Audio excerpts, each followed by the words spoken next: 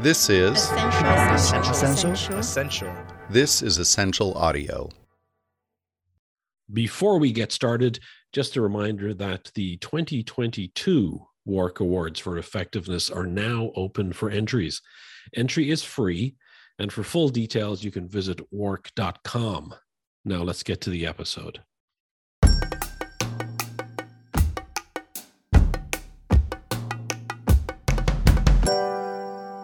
Welcome to WARC Behind the Winning Idea, a 12-episode series covering a selection of winners from the 2020 WARC Marketing Effectiveness Awards. I'm Fergus O'Carroll, host of the On Strategy podcast. The Dirt is Good platform has been at the core of the Persil laundry detergent brand for decades. It was a counterintuitive perspective in a category that's fixated on clean. The brand platform was built on the everyday parental dilemma of finding the right balance between protecting your child from the world around them and giving them the freedom to explore and experience it themselves. In other words, being out there exploring and getting dirty was a result of being a kid, not necessarily something a kid should be protected from doing. So simply put, dirt is good, a brilliant thought.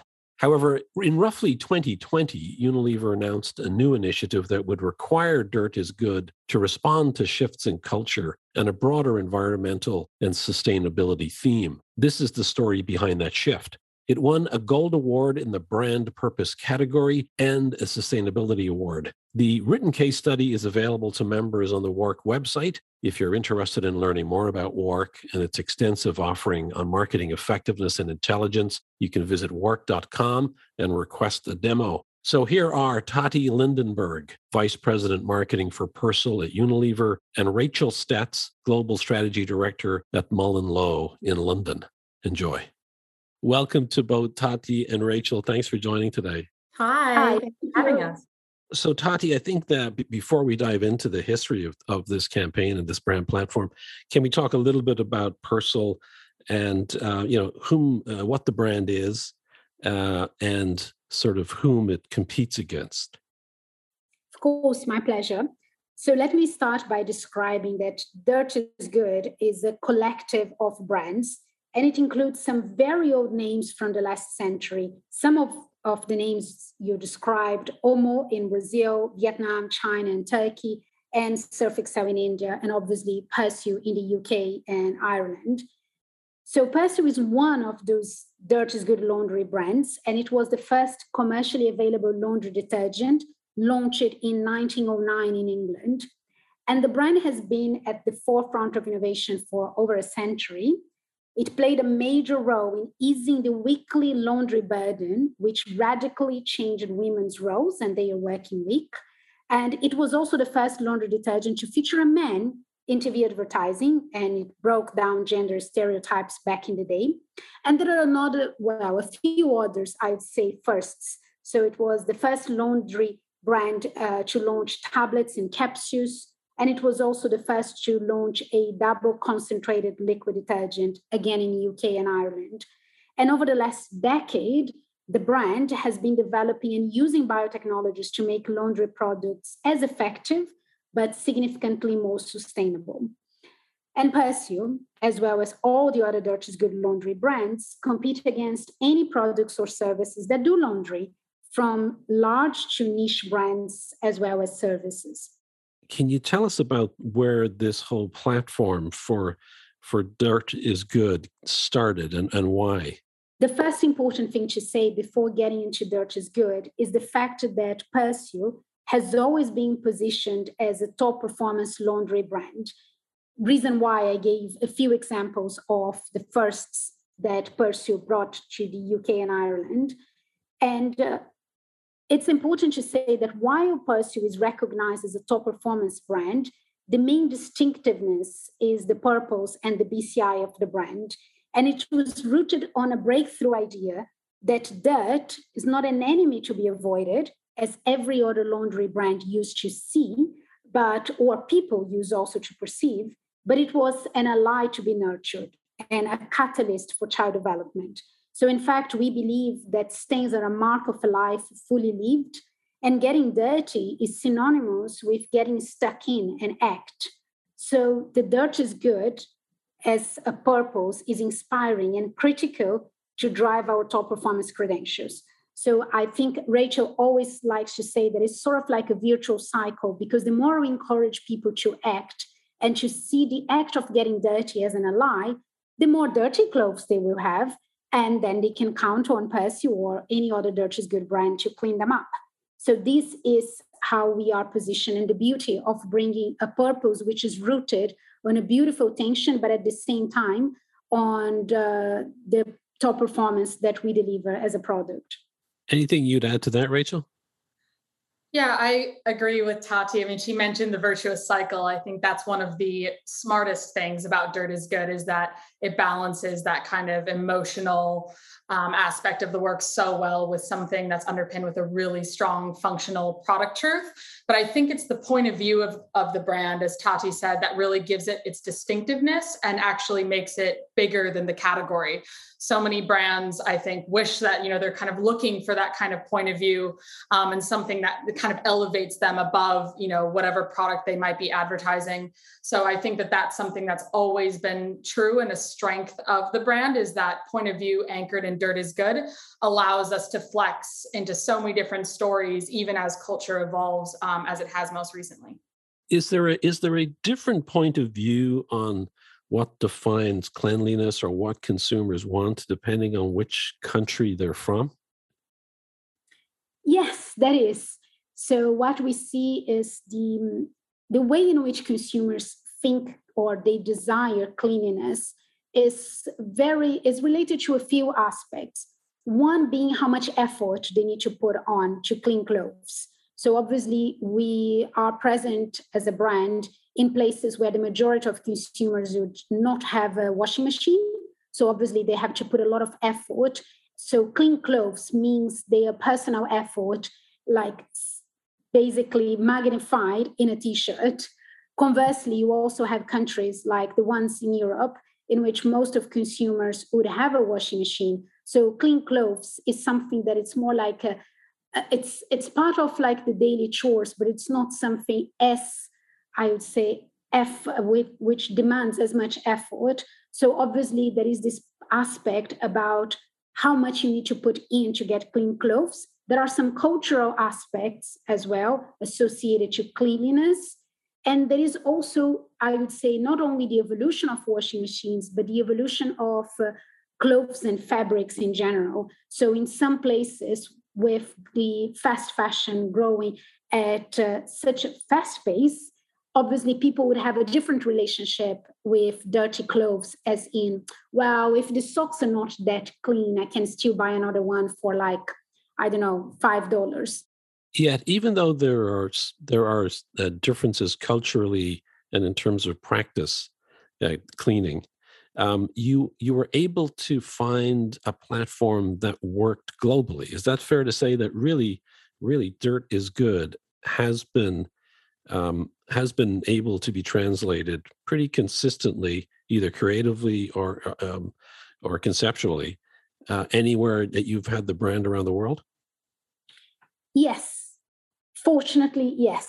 And the main reason is because instead of focusing on the laundry aspect or the, as you said, whether the way that you wash your clothes or the cultural aspects of having clean clothes, we were actually looking at a more fundamental human dilemma, which is very universal. So parents all over the world, especially 20 years ago, would have the question about how much freedom to give to the kids to enjoy life and develop, and how much you need to protect them from the realities of the world. So this dilemma between freedom and protection inspired us to say the act of getting dirty is always good, and it's always worth the effort that you have to put on to get clean clothes. So that is the fundamental human truth that helped us to create an idea and to craft it in such a way that after 2 decades is still relevant. How are brands like Fairy and Ariel, how are they positioned compared to the Dirt is Good platform that you have for the personal brand? Yeah, I'll just speak to the UK market, maybe just for the sake of, Sure. of time and brevity. But I think, not to be overly reductive, but I would say that Ariel is very much, we talk about them kind of being born in a lab and very focused on, tech innovation. Many people may be familiar with the Do You Pod campaign and them really pushing into capsules, but still quite focused in markets, still kind of obsessed with that whiteness and the cleanliness more in the way that the laundry category has been talking about for many years. And then Fairy, which you mentioned at the top of the call, is quite unique to the UK. It obviously has a very iconic place, even from its washing up liquid, the baby that everybody kind of knows, but much more focused on kind of a gentle and sensitive positioning. And for people that are more concerned with chemicals in their products, as the UK tends to have more sensitive skin concerns. So Fairy's quite focused on that from a laundry perspective, as well as a wider master brand perspective in that kind of area quite squarely. And then as Tati said, there are always smaller players or independent players that are kind of coming up. So your Ecovers, your Methods, obviously their penetration and their market share is not as big in terms of from a competitor standpoint, but they are things for us to watch and keep an eye on, because certainly they are responding to shifts in people's mindsets and preferences and attitudes that, the brand needs to be aware of. So I'm really curious, Tati, when something lasts for 20 years as a platform, it's pretty amazing. And to think about this platform, which I've got to think in certain ways was pretty, I'm not sure if it was progressive, but it was certainly distinctive or at its very minimal, it was incredibly insightful to think about positioning dirt as being good. So I'm curious, where did it come from originally? Do you have a sense of that? And did it start in the UK, or did it start in some other country and then spread to all of the markets? It started in my country. It started in Brazil as a way to bring distinctiveness to a brand at the moment that Procter & Gamble was planning to enter Brazil. So I remember that back in the day, it was just a few years before I joined Unilever, that was called the Welcome Plan. And as part of welcoming Procter & Gamble, Dirt is Good was developed. But then, as I said, it was such a fundamental parenting or human truth that then it became easier to roll it out to a number of different markets. Now we are actually present in more than 80 markets, and the rest is history. So, what's your favorite spot? Because I'd like to drop a spot or two into the audio track here. Do you have a recent spot or one that's got more years on it that you think is a great example of the Dirt is Good platform? Yes, there is one I adore from India called Holi. So in India, every year we have a campaign to celebrate Holi.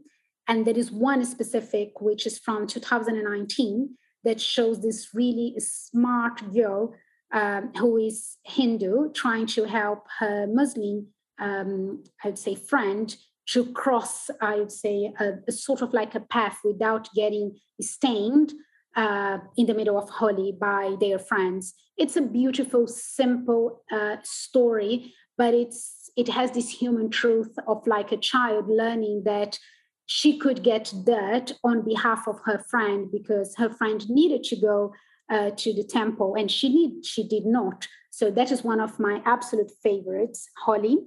Happy Holi!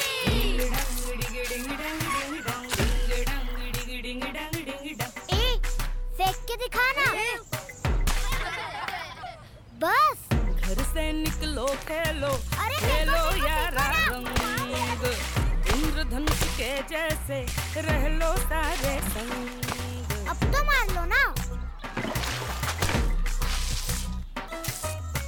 सब खत्म बाहर आजा सब खत्म हो गया मैं तुझ में तू मुझ में अपनी दोनों की. There is another one that I also adore that we produced last year in the middle of like COVID, not surprisingly, which was this idea about home is good. And obviously the reason why I adored is because we always show the act of getting dirty as an act that takes place in the outdoors. For obvious reasons, if you're talking about freedom and protection, the ultimate freedom is to be in nature.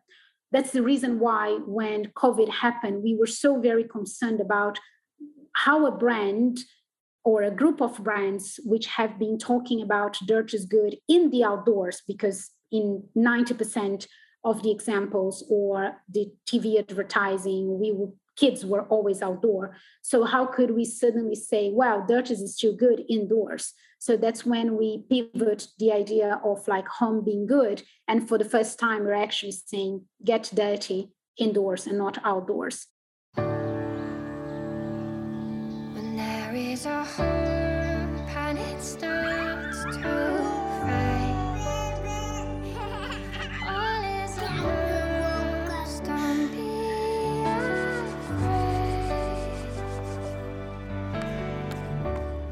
I'm very curious, Tati, before we move on to more current time, I'm very curious whether Dirt is Good evolved in really concrete ways over the last 2 decades. Was there any noticeable turns or reinterpretations that are something that we should note? Yes, I'm very pleased you asked that question, because that is indeed the main, I would say, evolution of Dirt is Good is that at the beginning it was very, I should say, individualistic. So all the examples that we would show of dirt being good, it was always good for the child. The benefits of getting dirty were always to that very child getting dirty. Then with time, and in fact, the examples that I told you as some of my favorites, we were evolving to a more external, I would say, or outward version of Dirt is Good.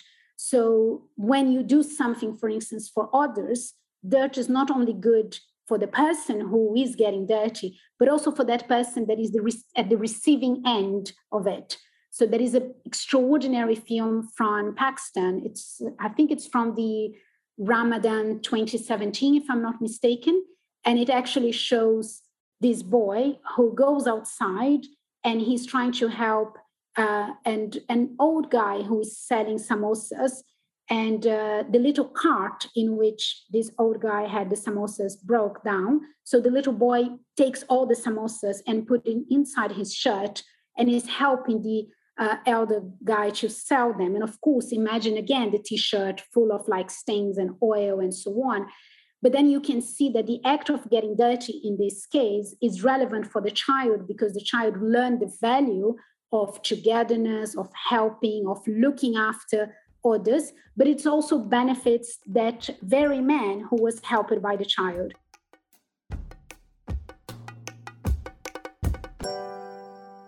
So, Rachel, in 20 years on, this would have been, I assume, around in 2020, the client drops a new brief, and I'm curious, what was the ask at that point, and why was there a new ask? So the brief really came about because of two kind of major forces that kind of came together to shape what was a global brief. So this was bigger than just the UK at the time. And the first was, frankly, a global climate emergency that I know we're all feeling and living in today, as well as the kind of anxiety of a new generation that we had observed. I think with regard to the climate emergency, and I'm happy to have Tati speak to this a little bit too, but Unilever had launched its Clean Future Agenda, which was a huge, groundbreaking innovation program that was focused on completely overhauling the home care business. With a series of goals related to, replacing 100% of carbon derived from fossil fuels in their cleaning and laundry products, with renewable sources by 2030. So the first part of the brief was all around, getting people to choose Persil's new, greener core product formulation and packaging. But with regard to the second one, the way that we would need to do that would obviously still be through the lens of Dirt is Good. What impact did this reformulation have in terms of the customer's product that they were using? You mentioned that there was plant-based stain removers. Was this a completely new formulation, and was it a completely different packaging? And wasn't there major risk in that going to market with a completely new formulation? Absolutely. Being a brand rooted on top performance, that was a big risk. That was the reason why, as part of the briefing and the response that we got from IPG, we crafted this functional proposition, which is tougher on stains, kinder to our planet or to our world. The biggest risk is because all behavioral science, as you know, confirms that people believe the addition of a new benefit comes at an expense of an old one. And in this case, sustainability would mean a reduction of efficacy. But that's why we decided to embrace the paradox. We've spoken with, and we had so many different consumer researchers, and we clearly confirmed that consumers were concerned about, if you become greener or cleaner, are you sure you're going to clean? Reason why we just embraced it and said, okay, we're going to be tougher on stains, yet or end kinder to the planet. And we wanted to demonstrate in our campaign that we could do both. And in fact, I have to say that we proved that this paradox is highly persuasive when we find strong reasons to believe for people to. The idea of sustainability at a no cost and no compromise brings real value to consumers. And this is the sweet spot that we have now. It was a risk, but we transformed that into our competitive advantage. So what were competitors doing, Tati? Were they also reacting to issues around sustainability? Yes, they were. So different competitors are doing, I would say, different initiatives. So you can take all of them. They would be doing at least either a campaign or also moving their products into more sustainable ones, for sure. I think Ariel at the time was getting ready to do a big push around lowering the temperature of your wash, which is actually something that isn't necessarily new, especially from like a product standpoint. But I would say that from a competitor standpoint, just picking up on some of the challenges that Tati touched on, the concerns around efficacy were much more being driven because of those smaller brands like your Methods or eCovers, that while greener and more sustainable, people knew and still know that they are not as effective on the things that they need laundry to do, including removing the stains. So as Tati said, one of the most critical things was actually to lean into the superpower of the brand, which is still anchored in dirt and stain removal. But as she said, find a way to balance that with a kinder to the planet message that became an addition rather than, at the cost of our original positioning. And it seems to me that something that underscores that is that the sustainability brands in the category only had a 2% share versus you guys, which were roughly 27% share. So there was a desire for this, but there wasn't necessarily a market for those who were singularly focused on it. That being said, where you were coming in with a sustainability message in this campaign, was it initially about maintaining share, or was it considered a way, and did it have at its center a goal of growing share? It was a goal of growing share. And the reason why, to be absolutely honest, it started as pretty much a way for us to respond to the Clean Future program. So we believe it's part of our obligation, and we are driven by the idea of make sustainable living commonplace. And obviously within my remit, I saw the opportunity to go bigger and do better with Dirt is Good. So it started as a way for us to be better. But as Rachel said, there is an increasing concern around climate change. We see also that especially with like younger kids. So obviously it was an increasing consumer demand to start being more sustainable. So it was internally driven, but also a way to respond to what consumers desire. I think the main point is, if you think about a segmentation of audiences, you have consumers not only within the laundry category that consume the laundry category, but across many different others that are willing to either make some compromise to have a more sustainable product. And that compromise could be in the form of a packaging or efficacy, and are also willing to pay more for that. I believe that the reason why you still see this more niche brands smaller is for that. they might not deliver the same top performance, or they are more expensive than the mainstream brands. So the beauty of what we've done with Dirt is Good is that once we understood that was part of, as I said, our obligation as thought leaders of the industry, we also started to explore how we could bring that to life. And this is when we realized, one, we cannot charge more, because no one, I would say, well, I shouldn't say no one, very few people would accept to pay more. So we couldn't command a premium. And that's why if you compare the products we had before our Real Change campaign and now, they cost exactly the same to consumers. So that was the first important thing. And the second one, as I've just mentioned, was to try to bring to life this paradox and to confirm and reassure consumers that we could be green yet efficacious. And that's why the whole idea of like tougher, kinder. You have this brief. There's some objectives outlined by the client. What sort of work do you undertake from a planning perspective to better understand the issues and the opportunities? And I think that to the point that was made a little bit earlier, this is a brand that has always looked through the lens of the child, but the child isn't the one making the decision on the purchase. So there was, and with issues of sustainability, when you segment that audience, there are some that are more enlightened than others. And I'm curious, what did you guys do to better understand how do you present this brand, given its business objective and given its sort of its sustainability objectives? We worked really closely, actually, with the Unilever CMI team, and they do immense amounts of research. What's CMI? What does it stand for? Consumer Marketing Intelligence. They're always slightly different. Yes. There's so many acronyms. Consumer Marketing Intelligence, yes. The research teams within Unilever to conduct global research. And as you said, the first place for us to start was absolutely with kids. So we did do global research both with children as well as parents. Why though? Why did you, that's interesting. Why did you include kid research? Did you have a hypothesis going in?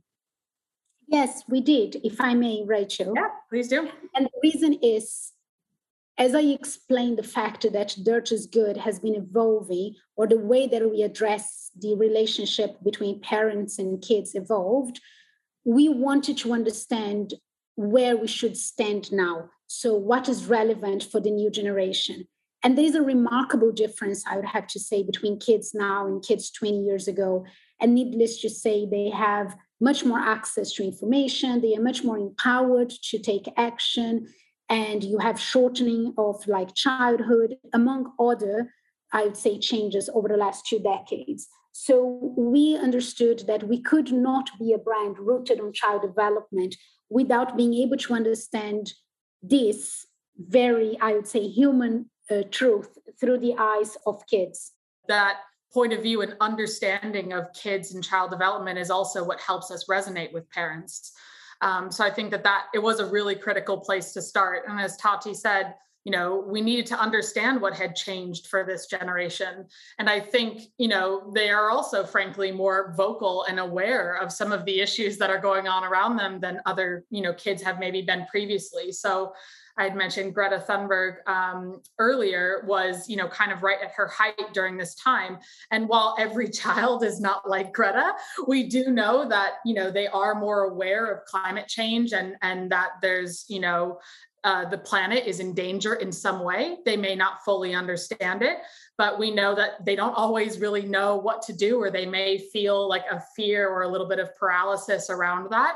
And oftentimes in a lot of our research, we discovered, that they feel alone in those concerns. It can be quite isolating for them as well. So really understanding what the world felt like and looked like for kids really was the starting point, because that is where all of the emotional texture and richness from the brand comes from. And then secondly, as I mentioned, we obviously did also talk to parents who are ultimately the ones who purchased the product. And what's interesting is they have some similar responses to kids, maybe in a more mature and complex way. But I think they kind of similarly, don't always know where to start. Or, they want to kind of be a part of positive change, but fundamentally they also know, or they may feel that one person's individual action is not enough to affect change, and that really big brands and big corporations need to step up and become a part of that change as well. So, Rachel, when it comes to briefing creatives, it seems to me that Dirt is Good has always been viewed in terms of a creative strategy. It has always been viewed through the eyes of a child. So was that a mandate going in this time that and is that always is sort of a mandate going in that it should always be looked at from the child's perspective, are viewed as being happening from in a child's world? Was that again the brief going into the creative this time? Yes, I definitely think we wanted to paint a picture of what the world looked like through the eyes of children. And in doing so, as I mentioned before, that kind of reflects back on parents in some way as well. And I think the ultimate, kind of lens that we wanted to put on this is, if you think about Dirt is Good through the lens of this push around sustainability and the climate, is really that kids and parents were kind of feeling like unsure of how their actions could make a bigger impact. And because Dirt is Good is all about, as Tati said in the beginning, getting outside, getting dirty, getting stuck in, and fundamentally taking action. It's really hard to get dirty if you're being passive, standing on the sidelines. The real crux of the brief was about, inspiring and almost galvanizing people to be a part of this bigger movement that obviously Unilever was making huge commitments to. So, Tati, you see some of the early work that gets presented to you. In what ways was it right, and in what ways did it not work for you, or was the first round of work bang on? It was perfect. The work presented by the agents was nearly the one that we ended up having and producing. I believe the two challenges we had in the first scripts and campaign ideas were, first of all, how we could embed it into the idea of dirt and getting dirty. Because obviously, as Rachel mentioned, it's very easy to be seduced by the whole novelty of the Kinder to the Planet idea and the sustainability message. But we needed to tell that is still rooted on the core of the brand and the idea that kids need to get dirty. But actually, I believe that the most beautiful aspect of it is the fact that when we started to show getting dirty as a metaphor for action, and we started to talk about the difference between kids or people who would stay home and potentially participate into the entire idea of helping the environment via collectivism. So they would post pictures, they would talk about it, but they wouldn't do much. So this is when I believe the agents came with the most extraordinary campaign line, which is real change happens when you roll up your sleeves and get dirty. And that summarizes the entire idea and the connection between driving change towards the environment and at the same time getting dirty in the process. So these were the nuances that we needed to sharpen from the very first, I would say, creative that we got until 3 months later when we were previewing or validating with consumers and getting the first set of extraordinary consumer research results. Yeah, I love that line. Change happens when you roll up your sleeves and get dirty. And I think for readers of the WARC case study on this particular campaign will notice that something else sort of shifted. Dirt is Good became Dirt for Good. Tati, can you tell us a story behind that, and what was the purpose of Dirt for Good? So we could not be in a brand enabling child development at present without helping kids to overcome the anxieties and helping them to feel more empowered to act on the world they care about. So this is the background that led us to believe that it was time for Dirt is Good to evolve. So Dirt is Good then became Dirt for Good, which is in fact a shorthand for Dirt is a force for good. It's an evolved purpose and an evolved, I would say, alliance between the brand heritage and the idea of getting dirty, the business needs, as we spoke before, the Clean Future program, the fact that consumers will demand more and more change towards the environment, and of course, a new commitment that we had as a brand to society and the planet, which would enable people to make more sustainable choices. And so it's interesting when listeners see the news spots for the current campaign. Dirt is Good remains the tagline. So, what is the role of Dirt for Good? What purpose is that tagline used for? Yeah, I'm glad you're asking. So, we wanted to keep Dirt is Good because, in principle, Dirt for Good is embedded in Dirt is Good. So, we wouldn't have a reason to change a strapline that consumers know and recognize for over 20 years. And we decided to call Dirt for Good mainly internally as a way to signal the change that we had. So we want people, given the number of markets that we have and the urgency to evolve the brand, so we want people internally, but I would have to say also the agencies, to understand that we are evolving the brand and galvanize them around this new idea of dirt being a force for good. Rainforests were destroyed last year. We all know change has to happen, but real change, it doesn't just happen in the comment section.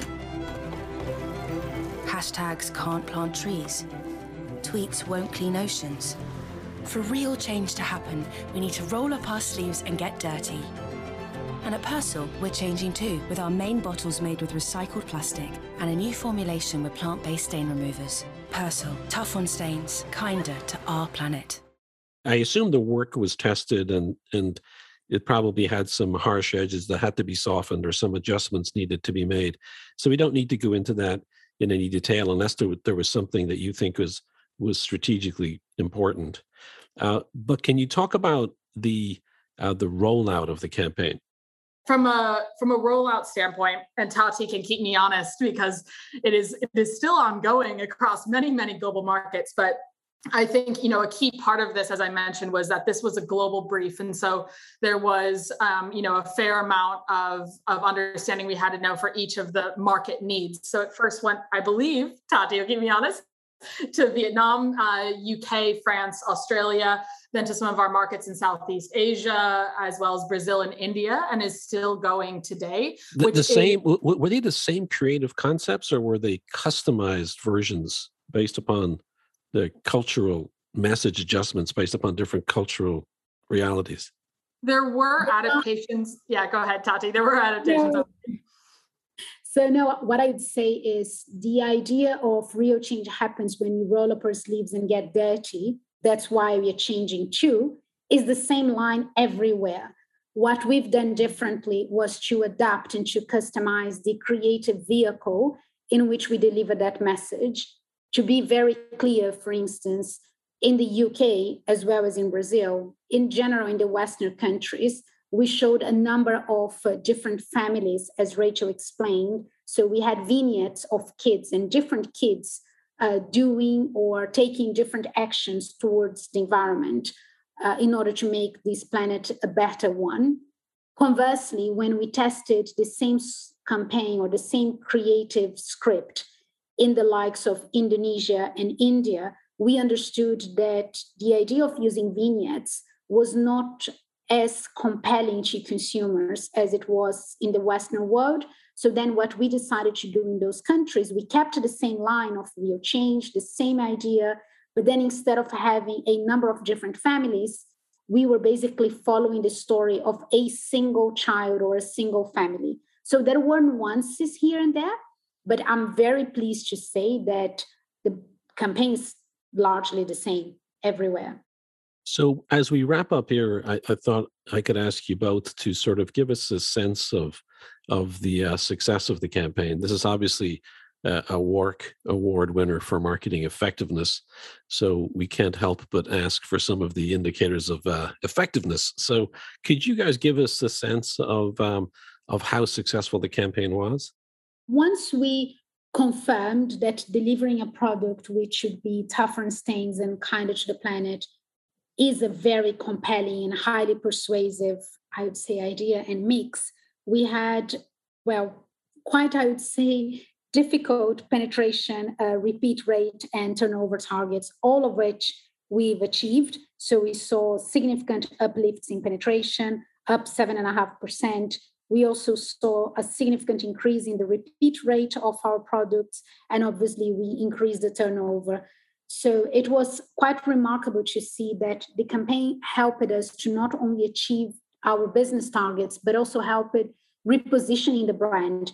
And now as we roll out the brand to other markets, we started to keep tracking and realize that consumers started to understand that getting dirty is not only important for child development, as this was an attribute that we've been tracking for over 20 years, but getting dirty is also a way to build a better planet. So both of which we can see like a remarkable either maintenance in the case of the first one, or I would say started to have ownership in the case of the second. So it was pretty remarkable, I have to say, what we've managed to do from a brand power standpoint, as well as from a pure business or sales results. Yeah, and I think when I look at the case, I see penetration up 7.5%. I see sales up 5.1% over target.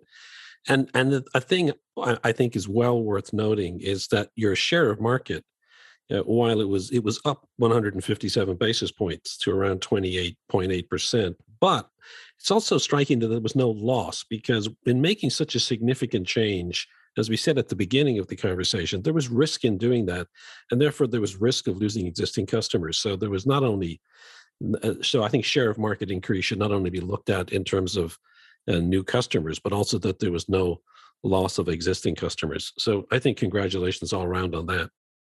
Thank you very much. So it is Persil's Dirt for Good. It won a gold and a sustainability award for brand purpose.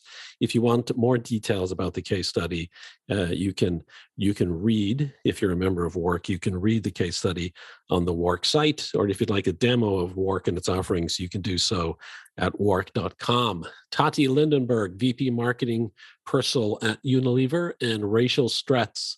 Rachel is Global Strategy Director, MullenLowe in London. Thank you both. Great work, and congratulations again. Thank you so much. Thank you. And we'll see everybody on the next episode.